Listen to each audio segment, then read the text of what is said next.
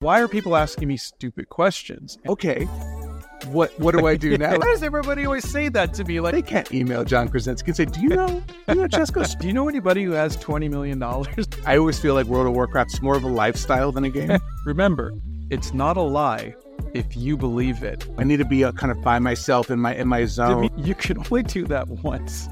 What's up, everybody? It's Chesko, the speech prof, and this is Bad Advice Wednesdays, the show where myself and a guest intentionally attempt to ruin your life. Please don't listen to us. Today is part 2 of my interview with Scott Christian Sava, and I mentioned last week that I just could not bring myself to cut out anything he said because I enjoyed it so much. So please please subscribe, please share this with your friends, and above all, I hope you enjoy this as much as I did. You want more advice? Dole it out gladly. You want bad advice? Man, I'll give it out gladly. I got some good advice for you. No, you don't. Fast forwarding many years, obviously you have on Netflix, right? Is where your film. How did that come about? Or what was the process for kind of that creating that and kind of getting this big, going from where you were in video games and obviously working on TV and film to actually having a full feature animated film? Well, my wife and I were married in 93. So it was after Sega, and I was working at Atari at the time. So I had a real job. I graduated college and we got married. And then a year later, I got asked to go down to Los Angeles. So we moved to Los Angeles and I would work different jobs. I worked on Casper. I worked on Power Rangers. I worked on a bunch of different stuff. But all I wanted was to do was Spider-Man.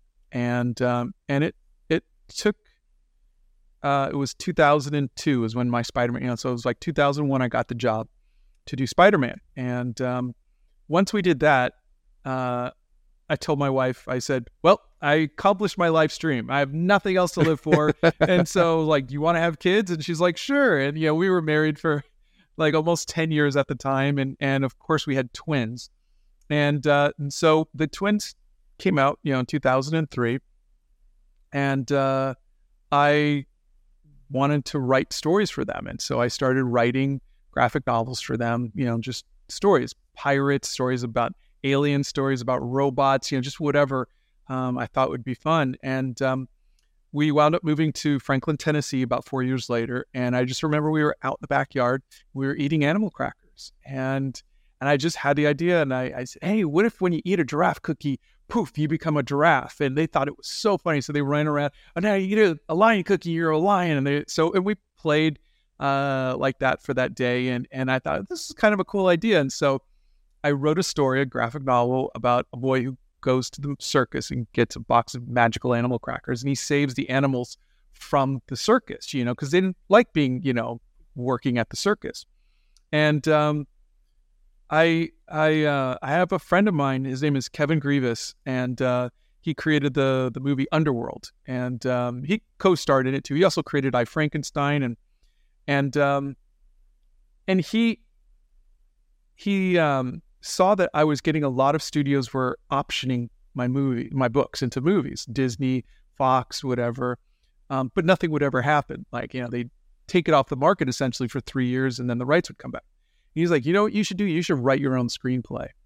And I was like, I don't know anything about writing screenplays. And he's like, I was a microbiologist when I wrote Underworld, and here I am now. I'm a screenwriter. He goes, you don't need training to write I'm sorry to all screenwriters out there for me saying that, but you don't. And so I wrote a screenplay, and then once I had a screenplay, a friend of a friend, his brother worked for Harvey Weinstein.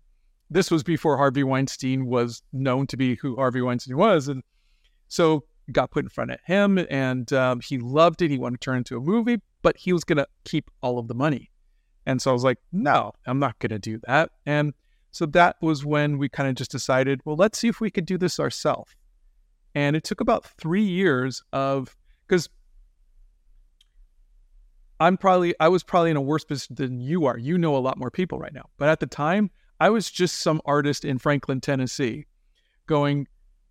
reaching out to all my friends going, do you know anybody who has $20 million? It's just, and it's amazing how there were 12 people between me and the person who finally gave us the first $10 million in China. And it was this person knew this person, met this person at a party, and it just was this game of telephone. But somehow magically we got money, and next thing we know, we had money to make a film, and it was completely done independently, so I could do whatever I wanted to. And so it was just like, hey, let's get Sylvester Stallone, let's get Danny DeVito, let's get Ian McKellen. And the funny thing is that this was 2014. We were talking to a bunch of different actors for Owen and Zoe, the main characters. And they were, husband and wife. And we just couldn't get, it was either like Justin Timberlake said yes, but he wanted twice as much as everybody else, and we couldn't afford it, blah, blah, blah. And so I remember Jamie Thomason, our casting director, says, I think I can get John Krasinski. And I said, I don't know who that is. And he's like, he's in a TV show called The Office. And I was like, oh, I've never seen The Office. He goes, trust me. He goes, I think he's going to be big one day. I'm like, all right. Look, like we've already got Stallone and DeVito and we got McKellen, and yeah, it's fine. Guess we could take the small name guy, right? And then he's like, okay, he goes, what do you think of Kaylee Cuoco from The Big Bang Theory? I was like, I never saw The Big Bang Theory. And right now it's my wife's favorite show now, right? But so I was like, that's fine, And so they sign on, and I fly out to Los Angeles, and I meet John, who's the nicest guy in the world, right? Sweetheart. Kaylee doesn't show up. Kaylee Cuoco doesn't show up. I'm like, okay, so, work with him. The next day I work with Danny DeVito. I work with Raven Simone, Patrick Warburton, and I fly back home. A couple weeks later, next session, come out. John's there. He's fantastic. Kaylee Cuoco doesn't show up. Okay, so same thing happens. So the third time I go out there, she didn't show up. And I was like, we got to finish the movie. And, and poor John's like, hey, but, you don't say what's going on. We just go, oh, there was a, scheduling conflict or whatever, you tell me. But, so, Jamie had to call and say, okay, look, we're just going to cancel the contract. And, since you're not showing up. So we're kind of bummed because what are we going to do? This is a really big role.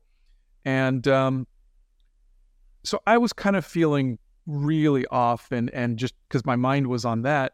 And I'm hanging out with John in the studio in between takes. And because John's just that kind of guy who just wants to just chat, and he's just like, hey, he goes, my wife was reading your script and she just thought it was absolutely amazing. And I was like, oh, well, please thank her for me. Because I had no idea who John was married to because I had no idea who John was, and so fortunately, the mics were hot, and Jamie and my co-director, Tony Bancroft, come running in, and they're like, hey, would your wife want to be in the movie? I'm like, why do you ask this poor man? Are we that desperate that we're just saying, hey, Mrs. Krasinski is going to be in, and they're like, shut up, and I'm like, his wife is Emily Blunt. No. And I was like, you're not married to Emily Blunt. He goes, why does everybody always say that to me? Like, everybody's always shocked that he's married to Emily Blunt. And, but he just picks up his phone. He goes, hey, babe, you want to be in Animal Crackers with me? And she's like, sure. And that's how Emily Blunt came on the film. Wow. And kind of the whole movie worked like that. It was like you'd hit a roadblock and then we would just find a different way around it and things would work out. And it was just as amazing as you would expect it to be to have we had 3 investors who gave us $19.5 million and just said, go make a film. And my wife and I just made a film and, with all of our friends. And, we got to fly out to Spain and London and, New York and Los Angeles and just experience all the things. And we got to meet, like all our favorite musicians like Howard Jones and Huey Lewis in the News and Toad the Wet Sprocket and Michael Bublé. And, it was like really, really cool. And we got to watch Bear McCreary conduct an orchestra and we did a screening at Warner Brothers for all of, a bunch of the actors and musicians and a lot of the crew.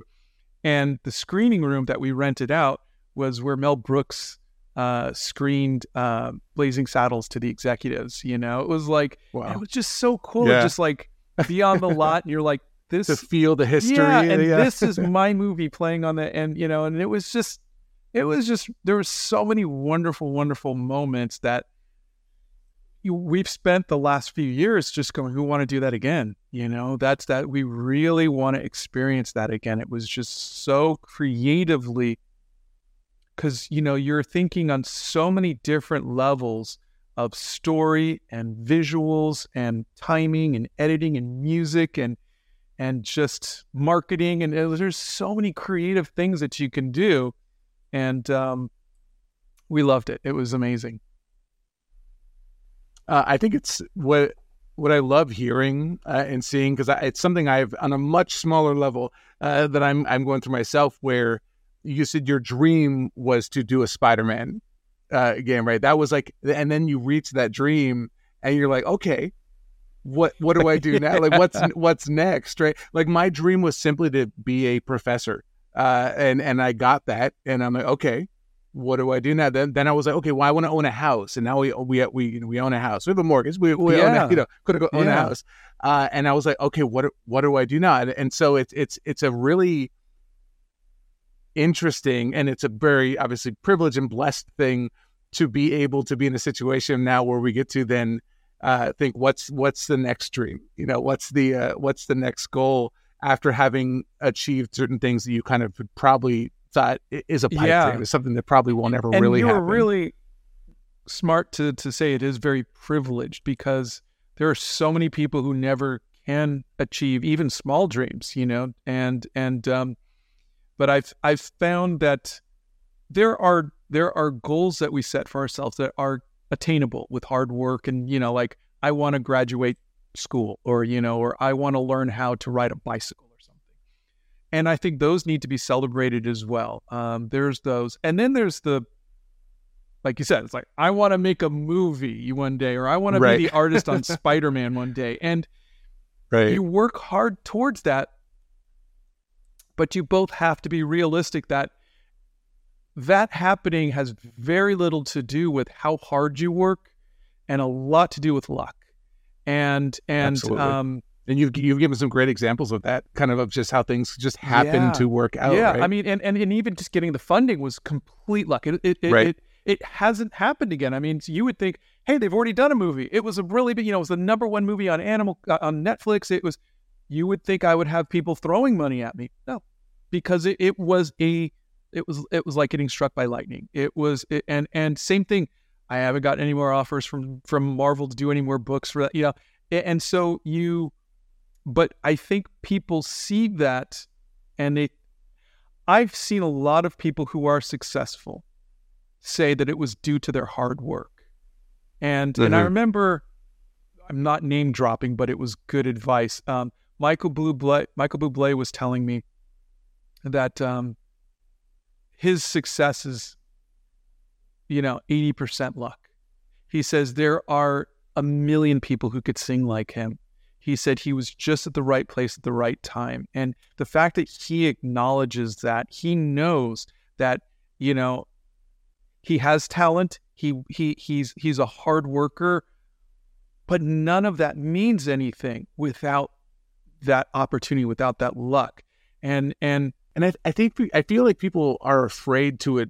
Like if they admit that luck was involved, then that means they didn't work hard. And that's absolutely not true. You still need to be a hard worker. You still need to do the craft. You need to do all the things, the details to get to be able to be ready for when that door opens, or for when that opportunity and that luck happens. But there, like you said, and like you said, Michael Bublé said, there are some of the most talented singers, actors, artists that are still working, you know, full time, just trying to pay the bills, just trying to keep the lights on. And that doesn't mean they're any less talented. It just means the luck didn't happen for them in that regard. Exactly. And I think that needs to be echoed by a lot more professionals, because everybody has dreams. But people get so, myself included, disillusioned when you work so hard, and you see people with no talent, doing what and you're going, why is this person, like, why did Arnold Schwarzenegger have, make so much money when you had these wonderful actors, and it was charisma, it was the it thing, it was luck, it was the right place to right. And it wasn't that Arnold Schwarzenegger didn't work hard at it, but he was not nearly as talented as an actor as 90% of the people who were working. And but you look at that, and as an artist, you see artists who are like, I don't know why anybody's, I don't know. And you go, it's just, you feel bad because you go, why am I not getting my opportunity? Why am I not getting my chance? I'm working hard. I think my work is really good. My mom likes my stuff, it's like, she says it's the best she's ever seen, but I just think more people need to know that there is so much that goes on in life that you have no control over. There's so much going on that you just have no control over, and it's hard to accept that. It's so hard to accept that. I think that's a wonderful transition right here to moving on to a more sillier side of this podcast, and that's where Scott and I are going to give some bad advice to people with no context, to questions submitted without context.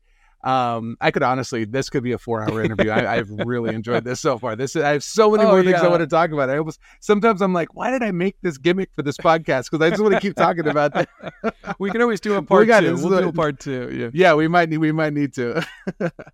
All right. So moving on to bad advice, as a reminder to everyone watching, these are questions submitted with the intention or the understanding that Scott and I are going to give them bad advice.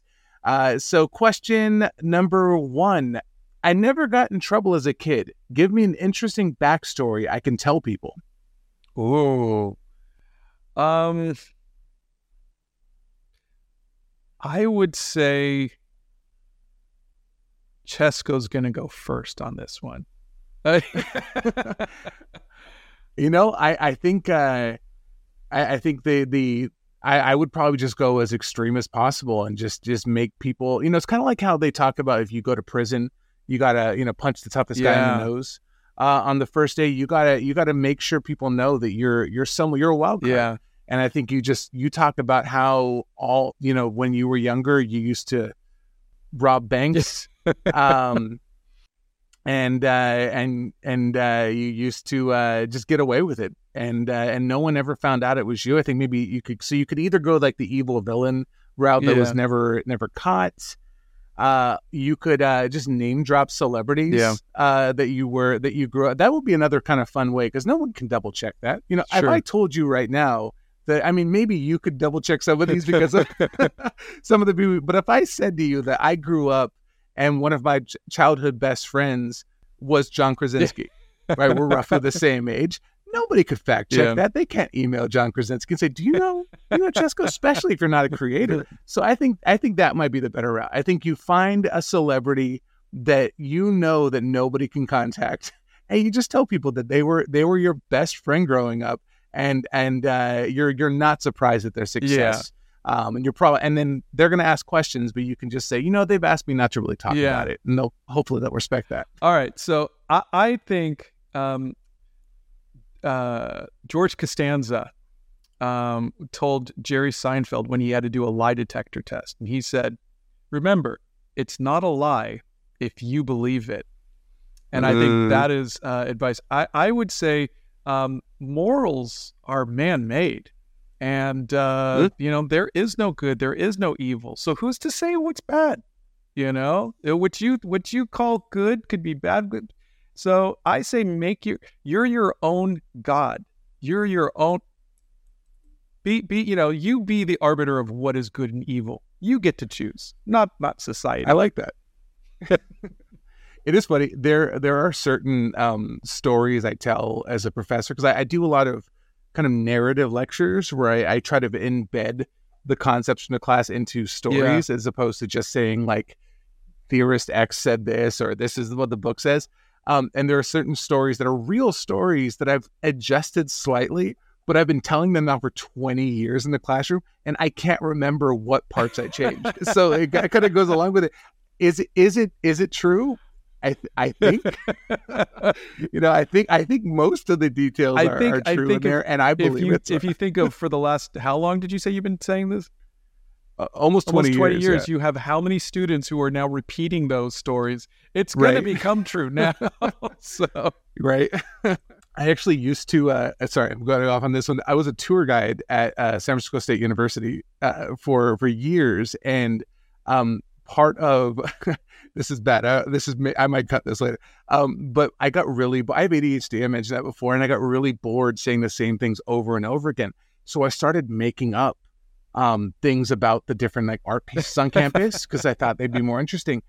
The problem was I did it I was there for 6 years, and I was a tour guide for 5 of those 6 years. So in the end, I would have newer tour guides that were listening to me give tours, and I heard them telling my stories on their tours. And so it is an interesting philosophical question of, if more people have heard my made up story than the actual story, what's the real story? Yeah. Yeah. I'm going to be interested. Now I want to go back and go on a tour and see if any of those stories have stuck around. Your legacy continues. Yeah. All right. Let's go ahead and move on to question number 2. This is one I think, if I remember correctly, you play World of Warcraft or played World of Warcraft. And I wrote my master's thesis on World of Warcraft. So we're definitely have that in common. But this is someone asked, how can I convince my husband to play World of Warcraft with me? Oh, absolutely. What you want to do is you want to cosplay as one of the elves. Mid-drift open and everything like that. And learn all of the emotes. So you can do that. Okay. If you really want to do, TikTok is doing a lot of those NPC things. So dress up, get in front of the thing, and you can make a lot of money. And I think that money will definitely convince your husband.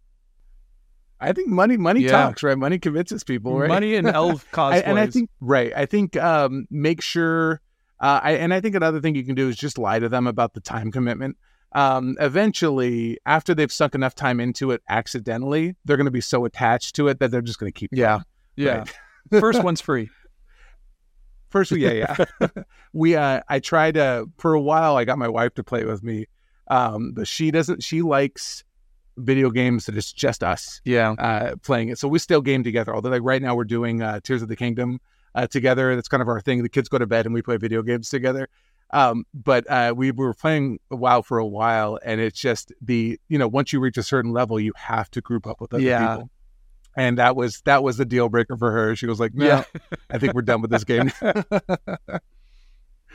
Do you still play with your family? With my son. Yeah. And sometimes the two boys will play together because they're, off in college, different places. But yeah, Donna, no, she just, we tried the new Dragon one together, and she screams and she curses and she's like, I'm stuck in lava. Why am I stuck in lava? And so she's, no, you don't want to play games with her. I think my problem with gaming, and one of the reasons I actually stopped when my wife was pregnant with my first child, because I always feel like World of Warcraft's more of a lifestyle than a game. and I knew that I could not, I don't know if it's just a personality trait, maybe it's an ADHD thing, but if I play something, I need to be at a certain level. Yeah. I can't just kind of casually every once in a while play it. And so I knew I had to discontinue my account because it was just, there was no way I was going to get enjoyment out of it if I just played it like a quote unquote normal person. All right, let's go on to question number 3. And I think this will be a great one for you. I've convinced all my friends in college that I'm an artist, but I've never drawn anything. Help.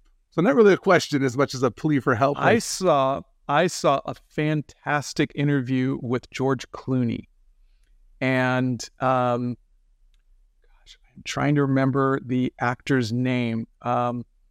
He was on Mad About You. He played Ira. No, was it Ira? He did one of the voices for A Bug's Life. He's got that really peculiar voice, the big chin. Okay. Is it John Penko? No, the other one. The other. No. Trying to find it. This guy. Maybe I'll Google it and I'll add it in post. So, for those of you listening at home, the name we were trying to think of was Richard Kind. They were roommates, back in the day, and George Clooney found a bargain, like a bin painting, and for $2, he picked it up, and he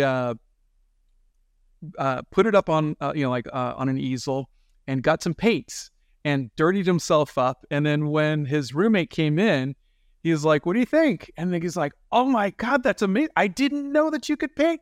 Oh yeah. And he kept doing that. He kept just finding these, and to the point to where his friend was like, "You need a gallery show," and was trying to get him to and so I think that is a wonderful way, is to steal other people's art and throw some paint on yourself and just come out of the room like you're exhausted. You've just had this great epiphany. What do you think? And there you go. Or maybe a modern day version of that, they could just do, speaking of stealing art, they use AI. Create some literal fake stolen art that can't be traced anywhere. And then just say, you can kind of play into the artist thing where you can't, I can't draw around other people. Yeah. I need to be kind of by myself in my zone. The muse is very fickle. it. The muse is, yeah. If I try drawing in front of you, it just won't. I'm curious. How do you feel about, I know there's I don't know if this is a controversial topic, but how do you feel I've about done a couple videos AI on art? it. I think it definitely is stealing from artists. I did one video where I talked about where it can benefit artists is using it as inspiration, use it as like a jumping off point. So you could just type in, I'm thinking of, Pride and Prejudice done, in the style of Gustav Klimt or something, and then just see and go, oh, I kind of like this. And you could take that as inspiration. So using it kind of like that, I think is good. But I think, I personally think that Pandora's box has already been opened. I just don't think once the technology has been made and made public, it's going to be used. It's going to be used whether we like it or not. I think the more we can regulate it, the better, but every country is going to regulate differently, and some countries aren't going to regulate it at all. But I think it's hurt digital artists the most. I don't think it hurts traditional artists as much because it's until they create, and it's not that they can't, but I don't see the benefit of it, but until they create AI arms that will literally dip paint it, brush it. There's printers just don't look the same as, that. So I think, the movement I would suggest to my fellow artists would be, they can't duplicate traditional art. Pick up a pencil and paper, draw, But I think my prediction, I guess, for the future is that I think AI art is going to be elevator music as it relates to art, right? I don't think it's, like you said, it's not going to replace traditional art, but even with digital art, I feel like when it comes to purchasing from an artist, right? Or when it comes to actually wanting someone to draw my likeness, I back before I knew the ethics of anything too, I did all the AI art where I'd throw my face in, and it was never something like, oh, I'm going to frame that and put it on my wall. It was like, oh, that's cool. Like that for what one moment. Right. And I could easily see, especially as we're inundated with more and more AI as the years go by, there's almost being like a renaissance of people wanting things that were made by hand. Because I feel like when I buy art or when I look at art, and I don't know, maybe I'm too optimistic about the world, but but I feel like this is a bigger feeling for most people, is the thing that makes it something that touches me or that I connect with is the humanity behind it. It's the fact that a person took their pen, whether it's a digital pen or an actual paintbrush, and created that. And then all of a sudden, I think in my mind as a non-artist and not non-professional artist, I'm like, I want to do that. I want to try that. I wonder if I could do that versus I wonder if I could type that command. Yeah. Right. And so I think like you said, it's not going away. It's kind of, it is here to stay. And so I think fighting against it and pretending like it doesn't exist isn't going to happen. But I feel like there is going to be a want from the public of real art, and the companies that seize on that and realize that are going to be the ones that have long-term success going forward. But there's obviously going to be a bunch of knockoff stuff that is done by AI, and probably not, and we'll probably, for the most part, will be none the wiser for the random kind of generic things you see. It is very hard sometimes to tell the difference between digital artists and AI. They're getting really good. Yeah, the AI. So I feel bad for them. All right, let's do one last question. I want to give my partner the most memorable gift ever, but I'm not very creative. What should it be? A baby. Okay, that's a surprise gift right there, right? They'll love it forever, and they will. The more babies, the more that they'll love you. And I think if we want to go real bad advice, it doesn't even need to be one you made. Just buy a baby. Yeah, this is ours now. I'm kidding. One of my favorite, and this is me kind of going off the bad advice for a second. I always, whenever someone asks me what I want for a gift, I'm always like, make me something. And it goes back to what we were just talking about. There's something so meaningful to me about when someone just sat down, even if it's, objectively, quote unquote, a bad piece of art or a bad, it's not something you could resell to anybody. It is something I display and love, and it's something that means so much to me. And so I do think whenever it comes to gifting, and I do think that's universal. If it's the time that goes into something that just makes it feel so much more precious than just finding out, I spent $50 at the store. I'd say it's funny because I always feel, because I will gift art, but you can only do that once.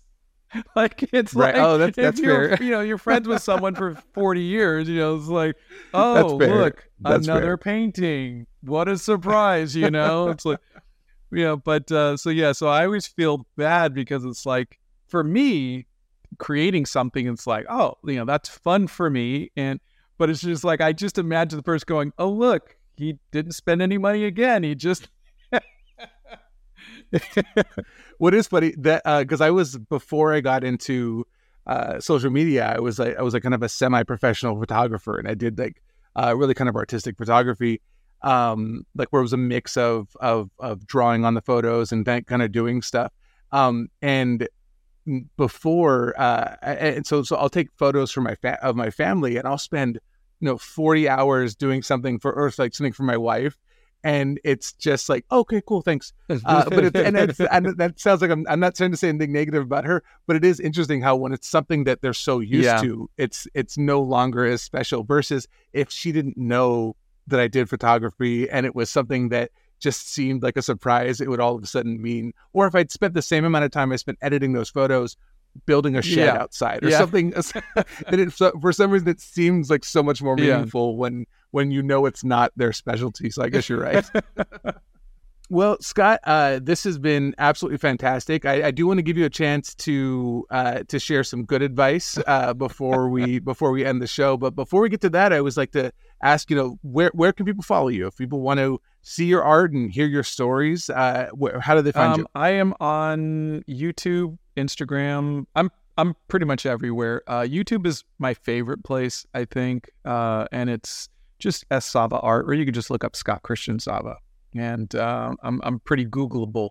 And but yeah, I try my best to read all of the comments, respond to the ones that I can. I spend a good deal amount of time. I think it's a relationship, and I think you have to put time into that relationship. And I know it gets harder and harder with the more followers you get, but I think that's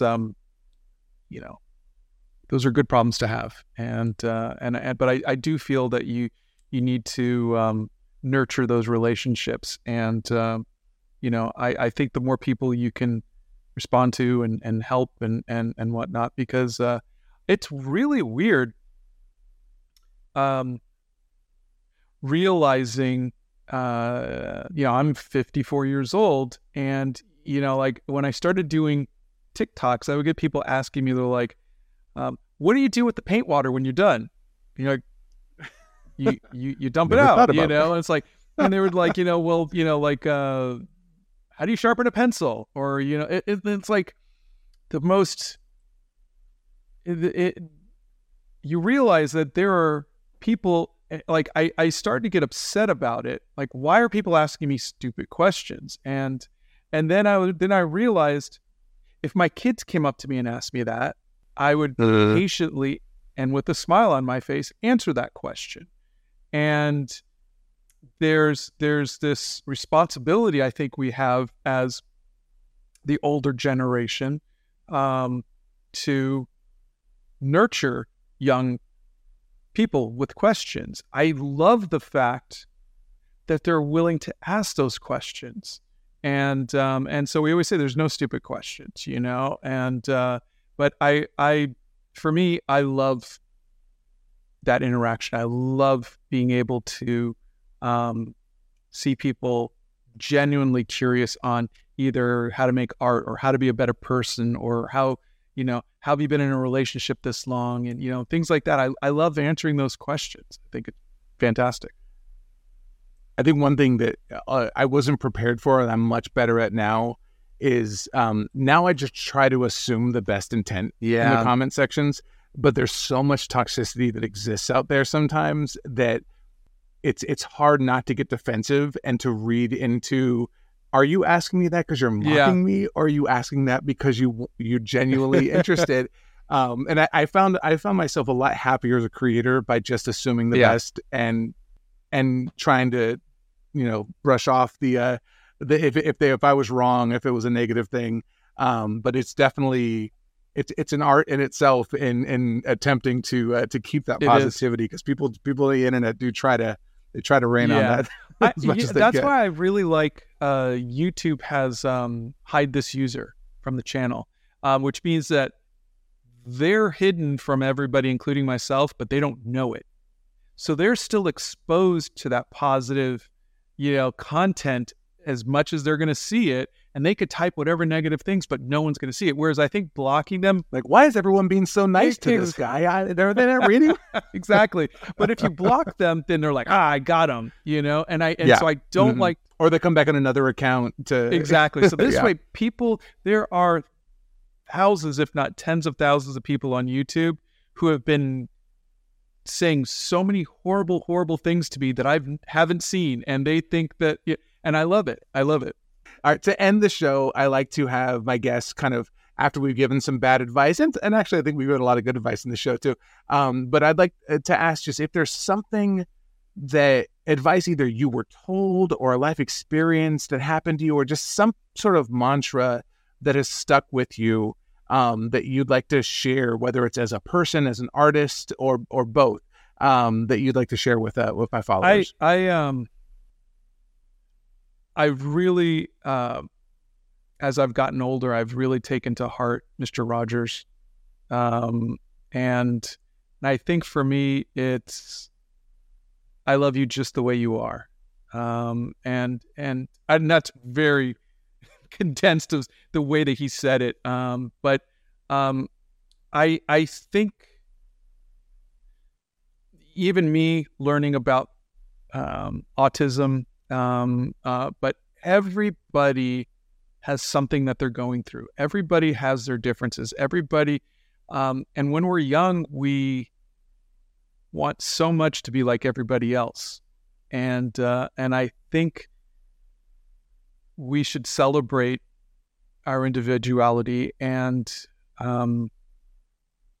see people for how lovely that they are, and so that's something I've been trying very hard to do. I've been trying to make my art more diverse, to try to make my stories more inclusive, to open myself up to new things going on in the world and what other people are going through, to try to empathize better with them. And I think that's something that we're always going to be doing, and should always be striving to do. But, when you're young, you're so self-centered, I wouldn't say narcissistic. You're learning about yourself, but I think as you start to discover more about yourself, you need to learn more about others, and I think seeing people through those empathetic eyes will make the world a better place. Well, I can't imagine ending on a better note than that. Thank you so much, Scott. This has been one of my favorite things about this podcast, is that I've been able to now connect with some of the people that I've admired and only really interacted with through text. And this could not have gone better. Thank you so much for joining us. My pleasure. I had such a great time. And that was Bad Advice on a Wednesday. If you enjoyed today's show, please subscribe, share it with your friends, drop a 5-star review. You can always support us financially at patreon.com/thespeechprof. All links of everything we talked about will be available in the show notes. And most importantly, remember, this is intended to be bad advice. Please do not listen to anything we said. I'm sorry. Okay, dope rhyme slinger, good advice giver. Listen for a second, let me try and paint a picture. Raises coming up and you want your check bigger. Moving quiet just won't get you seen. Your boss a clicker,